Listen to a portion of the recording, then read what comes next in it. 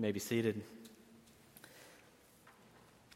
Now let us pray that God's Spirit would illuminate the Scriptures for us. Lord, in this day and age, where the idea of ultimate truth is often treated with a sense of skepticism or even contempt at times, but we ask that you grant us the wisdom of your Spirit to discern your holy truth this morning. Speak to our lives, Lord. If our lives feel shaky, if we feel a sense of doubt or stress or grief, grant us a renewed spirit. Increase in us the gift of faith. So now, no matter what our various circumstances of life we brought in here this morning, we pray that your word would speak to us, that we would lift our eyes to you in worship. It's in your Son, Jesus' name we pray. Amen. Our scripture passage this morning comes to us from the book of Hebrews, chapter 10, verses 15 through 25. The Holy Spirit also testifies to us about this. First, he says, "This is the covenant I will make with them after that time, says the Lord. I will put my laws in their hearts, and I will write them on their minds." Then he adds, "Their sins and lawless acts I will remember no more. And where these have been forgiven, sacrifice for sin is no longer necessary. Therefore, brothers and sisters, since we have confidence to enter the most holy place by the blood of Jesus, by a new and living way opened for us through the curtain that is his body, and since we have a great high priest over the house of God, let us draw near to God with a sincere heart and with the full assurance that faith brings, having our hearts sprinkled to cleanse us from a guilty conscience, and having our bodies washed with pure water. Let us hold unswervingly to the hope we profess, for he who promised is faithful. And let us consider how we may spur one another on toward love and good deeds, not giving up meeting together as some are in the habit of doing, but encouraging one another, all the more as you see the day approaching." The word of the Lord. Thanks be to God. Well, recently in some of the sermons I've been giving, I've been using some commonly known expressions or phrases just to kind of serve as a little entry point into a bigger discussion on Bible or theological points.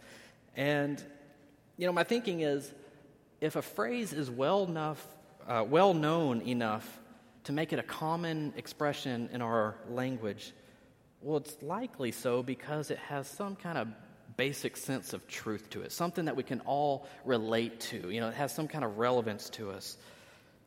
Well, the quote that I'm thinking of today is attributed to Benjamin Franklin.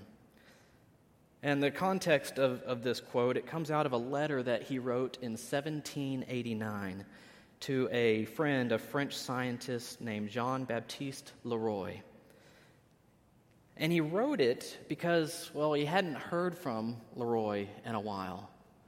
And there's more going on because in 1789, there was a lot of unrest happening in France.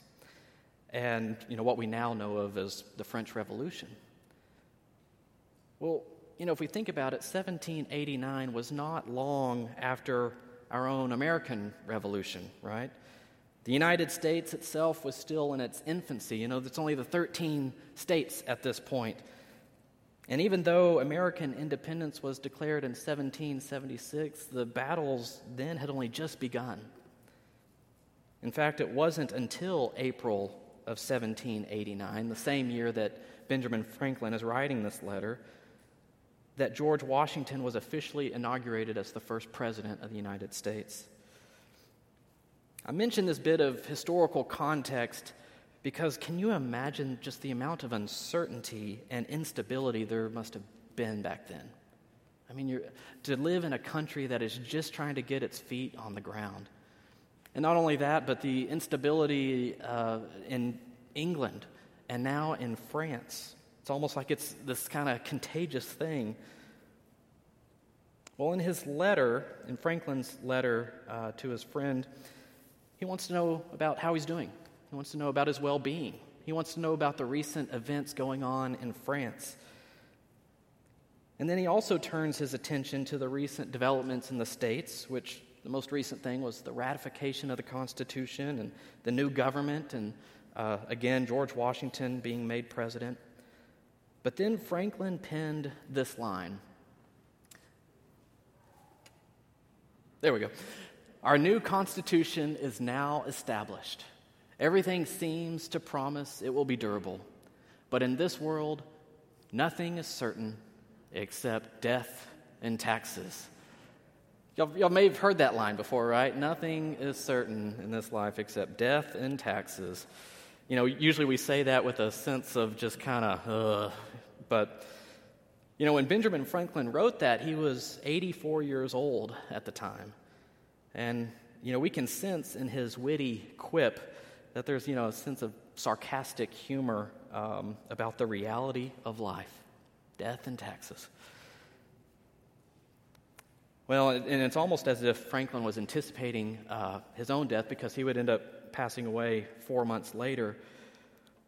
But I was thinking about this line, nothing is certain in this life except death and taxes. And, you know, that's really kind of, we want certainties in life. We want guarantees in life.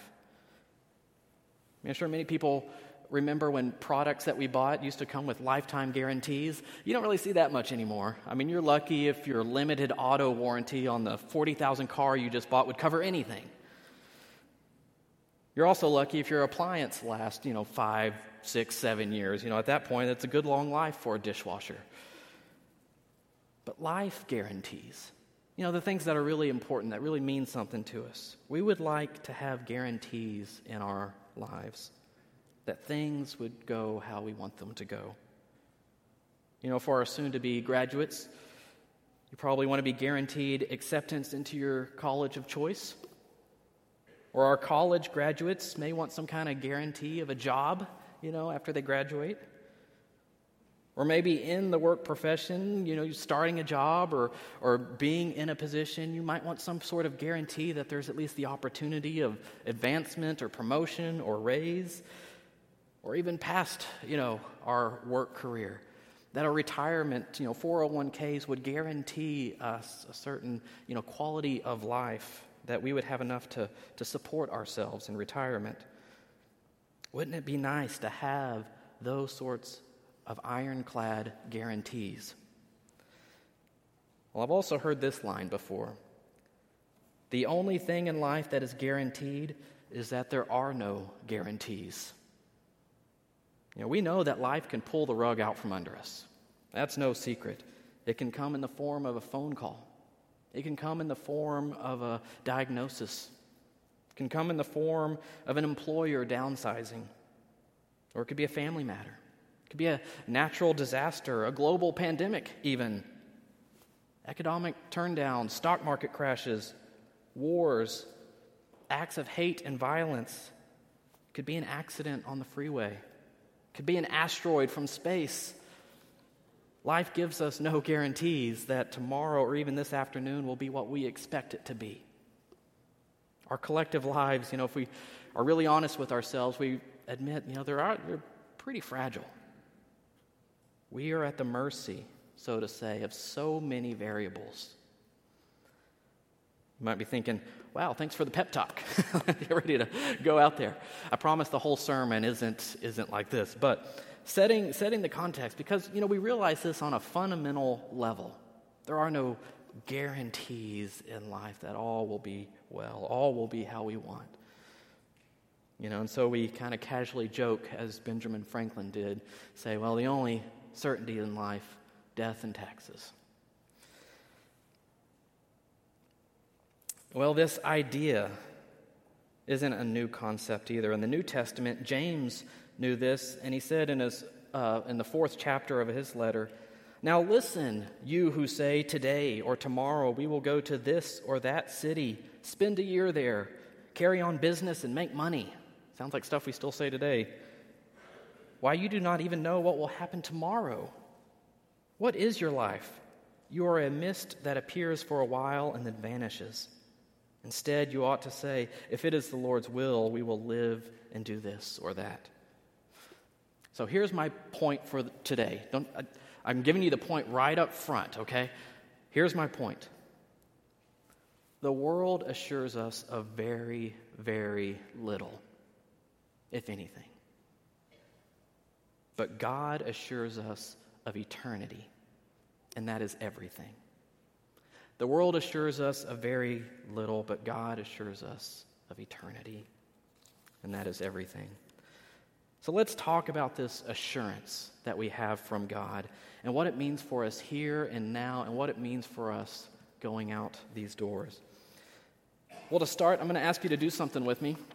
So grab a copy of the bulletin, if you will, and open it up to the middle. And we're going to kind of walk through our bulletin, our order of service. And so the first thing that you see is the musical prelude, which Bev always does just a terrific, wonderful job for us. And then we have the welcome. This is the day the Lord has made. Here's some announcements, yada, yada, yada. So glad you're here. And then we collectively center our attention to God and to worship with our call to worship. And then we gather in a hymn. This morning was Blessed Assurance, Jesus is Mine. And then we offer a prayer of praise and confession. And Harry last week gave us a wonderful sermon on confession being good for the soul. But now notice right after that, actually it's on the next page at the top, the assurance of forgiveness. You know, typically this is the shortest part in the whole service. But in a way, it's one of the most meaningful parts of the service. And today, my hope is that this whole sermon will speak to the assurance of forgiveness that we have in Jesus Christ, because it's extremely important. I remember the first time that in a worship service that I stood up to give the assurance of faith. During seminary, I served as a pulpit supply pastor at a small church in Caldwell, Texas. And so, you know, I had prepared the bulletin and the sermon, and I got there, and we were going through, and we did the prayer of confession, and then it was time for the assurance of pardon. And I almost kind of hadn't really thought about it, but as I was saying those words, friends, I declare to you in the name of Jesus Christ, you are forgiven. I was shocked by how unprepared I was. Not because I didn't know what to say. I knew what to say, but I was unprepared for the weight of those words. Not that, you know, because I was saying it gave it any more weight or that I had any sort of authority, obviously, but because of those words that we say. I was just kind of taken aback. I almost couldn't get them out like I wanted to. It was this sense of just being struck by the awe that is God's grace for us. The assurance of forgiveness in a nutshell is the gospel. It means that through the cross, Jesus paid the price for our sin. He atoned for our sin that we would be redeemed, meaning our debt has been fully paid in Christ, and we are delivered from sin's consequences and from the power of even death. And these words of assurance that we say, they testify that we are now clothed in a new life in Christ. We are robed in His righteousness and can stand before God as forgiven and redeemed. And we are assured of this. We have an assurance of forgiveness. We don't have to wonder. We don't have to doubt. We don't have to fear. We can confidently know that in Christ we are forgiven. And what an amazing God we have, that He would forgive us. And as our scripture for assurance, the text that we read this morning from Psalm 103 says, "For as high as the heavens are above the earth, so great is God's steadfast love for those who fear Him. As far as the east is from the west, so far has He removed our transgressions from us." The weight and burden of our sin is cast off, and we can live in the freedom and joy in Christ. And I set up this point to lead us into our Hebrews text, because the book of Hebrews, if you've read it, you know it's a very dense book. It gets into a lot of nuanced details, and obviously I can't go into all the nuanced details in a sermon on a Sunday morning, But if I had to name a major theme that kind of the whole book speaks to, it's this: the assurance of forgiveness through Jesus Christ. The letter of Hebrews begins with giving the exalted status of Jesus. In the very first chapter, in the very first verses, it says, the Son, being Jesus, is the radiance of God's glory and the exact representation of his being, sustaining all things by his powerful word. After he had provided purification for sins, he sat down at the right hand of the Majesty in heaven. I mean, that's big. It's saying that it all starts and ends with Christ. Jesus is the authority. If you're looking for a text that speaks to the divinity and the majesty of Christ, this is a great one. The Son is the radiance of God's glory, the exact representation of his being, sustaining all things by his powerful word. And what did Jesus do? He provided purification for sins. And where is Jesus now? What is his status now? He is seated at the right hand of the Majesty in heaven. To be seated at the right hand is the place of privilege, of prestige, of power and authority. It means that the royal coronation of sorts is complete, and the authority and power belongs to Christ and Christ alone. Well, Hebrews continues on to speak in more detail about Jesus' status and authority and how he's greater than the angels and greater than Moses. And if there was any question on where Jesus stood on the totem pole, there's no question anymore. Jesus is above it all. Jesus is at the top. He is Lord and King over all things. But then it continues on, and it continues on for really the first 9.5 chapters. 9.5 chapters of the book of Hebrews goes into a great detail of explaining how Jesus fulfills the new covenant promise of God. And at the risk of oversimplifying 9.5 chapters, I'll say that much of the attention focuses on two very important points. The first point is Jesus, the great high priest. In fact, what it probably means to say is Jesus, the perfect high priest. And I pulled this from a study Bible that I have, and it's basically goes through Hebrews. You can see the references in the middle from the book of Hebrews. But it's on the left side, it describes the Levitical priesthood, basically the human priest that served in the temple. And on the right side, it says how Jesus is the great and perfect high priest. And so the Levitical high priest, well, these priests could only serve while they lived on earth. I mean, they're mortals, they're humans. So once they died, somebody had to replace them. So there was many of them. And they had a limited responsibility because they were finite people. These priests also were not perfect people. They had their own sin. And so they had to atone for their own sin. They had to make sacrifices for their own sins. And these priests could only serve in an earthly sanctuary, which was only a copy and a shadow of what was in heaven. And they were only permitted to enter the most holy place to provide a sacrifice of atonement once a year. But Jesus, on the other hand, reigns forever. He serves as the one great and permanent priest for us. Jesus was completely holy, blameless, and pure, and so was perfectly righteous. He did not need to make any sacrifices for his own sin, for he had no sin. Jesus did not enter the earthly tabernacle. He entered the heavenly tabernacle to serve on our behalf, and he does so eternally.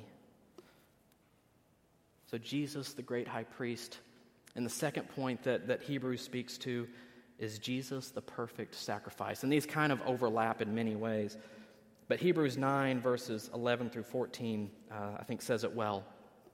It says, "But when Christ came as a high priest of the good things that have come, even through the greater and perfect tent, not made with hands, that is, not of this creation, he entered once for all into the holy place, not with the blood of goats and calves, but with his own blood, thus obtaining eternal redemption.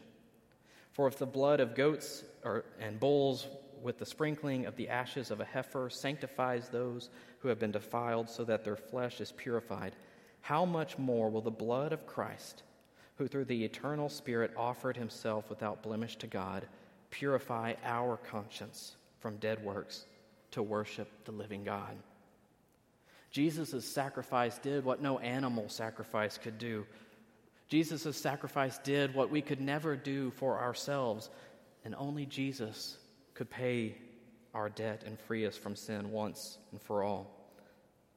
And since Jesus is the perfect fulfillment of both the priest and the sacrifice, Jesus becomes the mediator of the new covenant of God. And these 2 points that we've been going through, Jesus, the great high priest, and Jesus, the perfect sacrifice. I know it's a little heady, but it's really important for our text today. So picking up in Hebrews 10, because we'll see these 2 things. Therefore, brothers and sisters, since we have the confidence to enter the most holy place by the blood of Jesus, by the perfect sacrifice that Jesus is. There's that point. And then down to verse 21. And since we have, And since we have a great priest over the house of God, Jesus being the perfect priest. Notice, go back. There we go. Stay there. Notice first the word therefore. So whenever you see a therefore in the Bible, that means that what came before it is applicable to what comes after the therefore. Because this, therefore that. So all this stuff I've been talking about has relevance because therefore, since those 2 points, Jesus is our perfect sacrifice, Jesus is our perfect priest. Okay, now, next slide. There we go. It leads us into something. It points us. Since those 2 things, it points us to 3 things. And each thing begins with the words, let us. There is a call on our lives. Since Jesus is our great high priest, since Jesus is our perfect sacrifice, then let us first draw near to God with a sincere heart and with the full assurance that faith brings, having our hearts sprinkled to cleanse us from a guilty conscience and having our bodies washed with pure water. Let us draw near to God. Let us draw near to God in relationship. And we can do this because, again, Jesus is our priest and our sacrifice. And the second thing, let us hold unswervingly to the hope we profess, because he who promised is faithful. Our hope, as the hymn goes, is built on nothing less than Jesus' blood and righteousness. On Christ the solid rock I stand, all other ground is sinking sand. God is faithful, and our hope is based on the assurance we have of Christ's work on our behalf. We no longer have any reason to fear or doubt. We have been forgiven, and eternity is secured for us. It is set within our hearts by God. We have reason then to rejoice. And so we profess to others the hope that we have in Christ. And then the last point there, because again, Jesus is our perfect sacrifice, Jesus is our perfect priest, let us hold unswervingly to the hope we profess. Oh, I said that one. I'm sorry. Let us consider how we may spur one another on toward love and good deeds, not giving up meeting together as some are in the habit of doing, but encouraging one another, and all the more as you see the day approaching. Friends, because we have been forgiven, because we have the assurance of forgiveness, let us spur one another on. Let us encourage one another. Let us gather together to worship God and to love one another. Our gratitude should flow outward from us, and it should impact how we live and how we impact other people. It should impact our behavior. It should impact our charity and generosity, our attitudes. And it should bring us together as the body of Christ. You know, a year ago, the pandemic made that difficult to do, or more difficult to do. I feel like we did as best we could, as many churches did, to have a sense of togetherness, even though we were, socially distancing and everything. Offering online worship services, and then, offering in-person worship services beginning in June, and, seeing our way through this pandemic as best we can. But there's something to gathering in person that is so needed, so relevant, that touches our lives. It's important for us to be together in worship, together in Bible studies, together in community, together in outreach opportunities. God calls us as a community to come together and to build deeper relationships with one another, and most importantly, with Him. God calls us to be the body of Christ, and that is what we aim to do here. Friends, there is such a thing as a guarantee, and His name is Jesus Christ. This world may not be able to assure us of much or anything, but because of Jesus, we are assured of eternity. And what a blessed assurance that truly is. So let us draw near to God in relationship. Let us hold unswervingly to the hope we profess, and let us encourage one another, gather with one another, and spur one another on in love. Because in the name of Jesus Christ, we are forgiven. Amen. Will you join me in prayer?